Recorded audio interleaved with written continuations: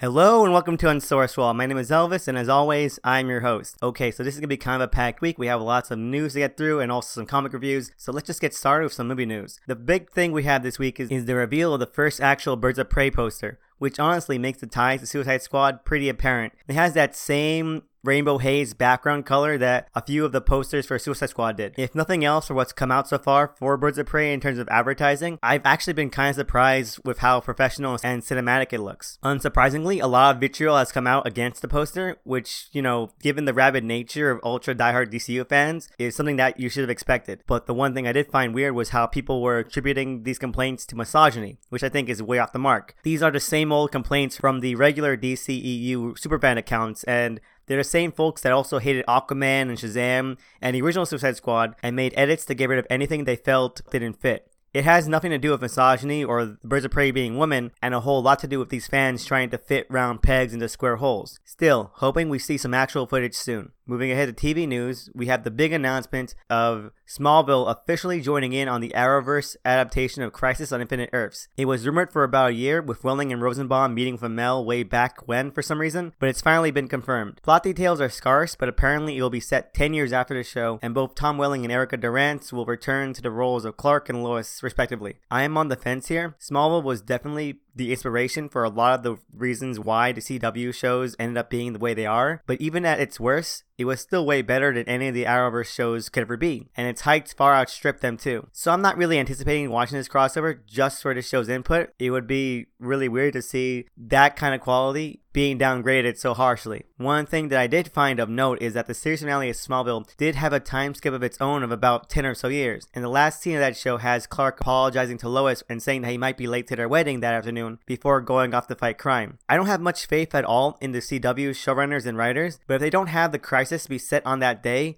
and have Clark having to race to his wedding after all this chaotic mess that's been going on with the crisis, then that's a huge missed opportunity. But yeah, I've been free and clear of the CW shows for about 3 years now, and while this was nice to hear, I'm not willing to break that streak to watch it at all. Fingers crossed though. And lastly for TV news, we have the enticing announcement that Boondocks is getting a whole new adaptation on HBO Max, with the first 4 seasons set to stream there and a whole new reimagined version of the show already being ordered for 2 12-episode seasons. Aaron McGruder has been said to be involved, but if I don't see his name on some scripts, I'm not watching. Hoping for the best though. Now finally we can move on to comic news. Let's get through this cleanly and quickly. First off, we have Mark Millar announcing that he has a secret sequel to one of his comics that will drop on the Wednesday before Christmas this year. All I have to say about that is that it better be American Jesus 2. Because then why else wait for Christmas? And ultimately, we have a small retraction from a classic episode of Unsourced in the realm of Cyberfrog and Comicsgate. I had a small segment way back when talking about how ridiculous it was that Comicsgaters inflated the numbers of issues and books sold when the prices paid for them over multiple times were already pretty overpriced. I think that I called them $80 hardcovers. Well, Cyberfrog is finally being shipped out, and I have to apologize and say that I was wrong. They weren't $80 hardcovers,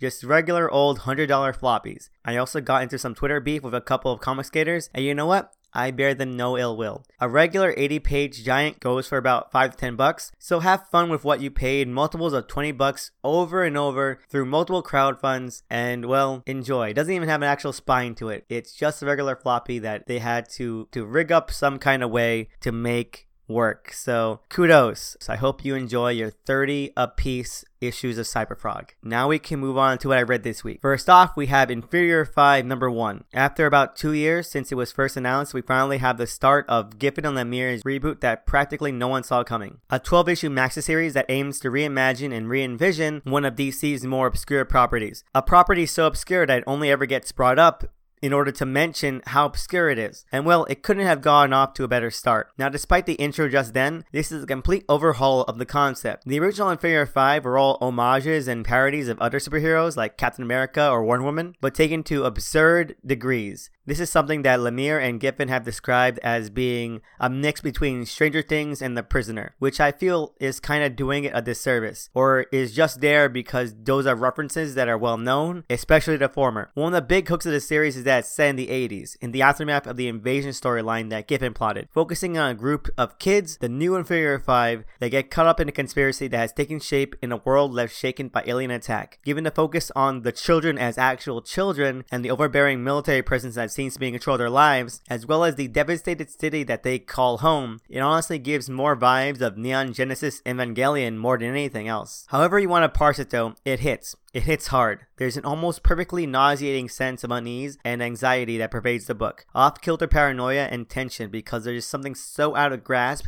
that these kids are in danger of. It's hard not to worry and be concerned off the bat because the danger and conflict immediately come crashing down. It's nerve-wracking. Giffen being Giffen, there are a lot of good cynical gags in here, but overall it feels like he's taking it a lot more seriously and maybe even viciously. Kinda like To Be Apocalypse, but without any of the grounding humanistic touches of DeMatteis. It's a great premiere issue for this series, and Lemire seems to be providing the centered and focused voice that JMD would have, and is doing it fantastically. His own outing in the form of Peacemaker backups is perfect for him, and I can't wait to see the fuller scope of that story as well. Inferior 5 was worth the wait, and I'm excited to see where these 12 issues take us. It feels very early Vertigo, and I love that it always possible. 2 thumbs up. Next up, we have Superman's pal, Jimmy Olsen, number 3, and it's definitely still riding the right groove. What works most about this issue is that it does make a concerted effort to actually tie the story together a bit, bridging events so that they do pay off into the storyline that we've been teased since the first issue, which is good. The jittery nature of it all was kind of off-putting in the previous installment. However, this effort makes the parts where the themes start to show all the more noticeable. I feel like the series is trying a bit too hard to break things up into short, sweet, goofy vignettes rather than letting itself breathe or naturally flow from one point to the next. In the first issues, this was a great way of separating the chapters and allowing for good character beats, but this one strains a bit and they feel more cheap and hollow. It's still better than most Jimmy Olsen pastiches, but it's veering a bit too close to being as flat and as uninspired as the rest of them, which would be a shame, and I hope it finds the right balance again because it's starting to get just a little bit too wacky and nonsensically wacky as well. Jimmy Olsen is still entertaining,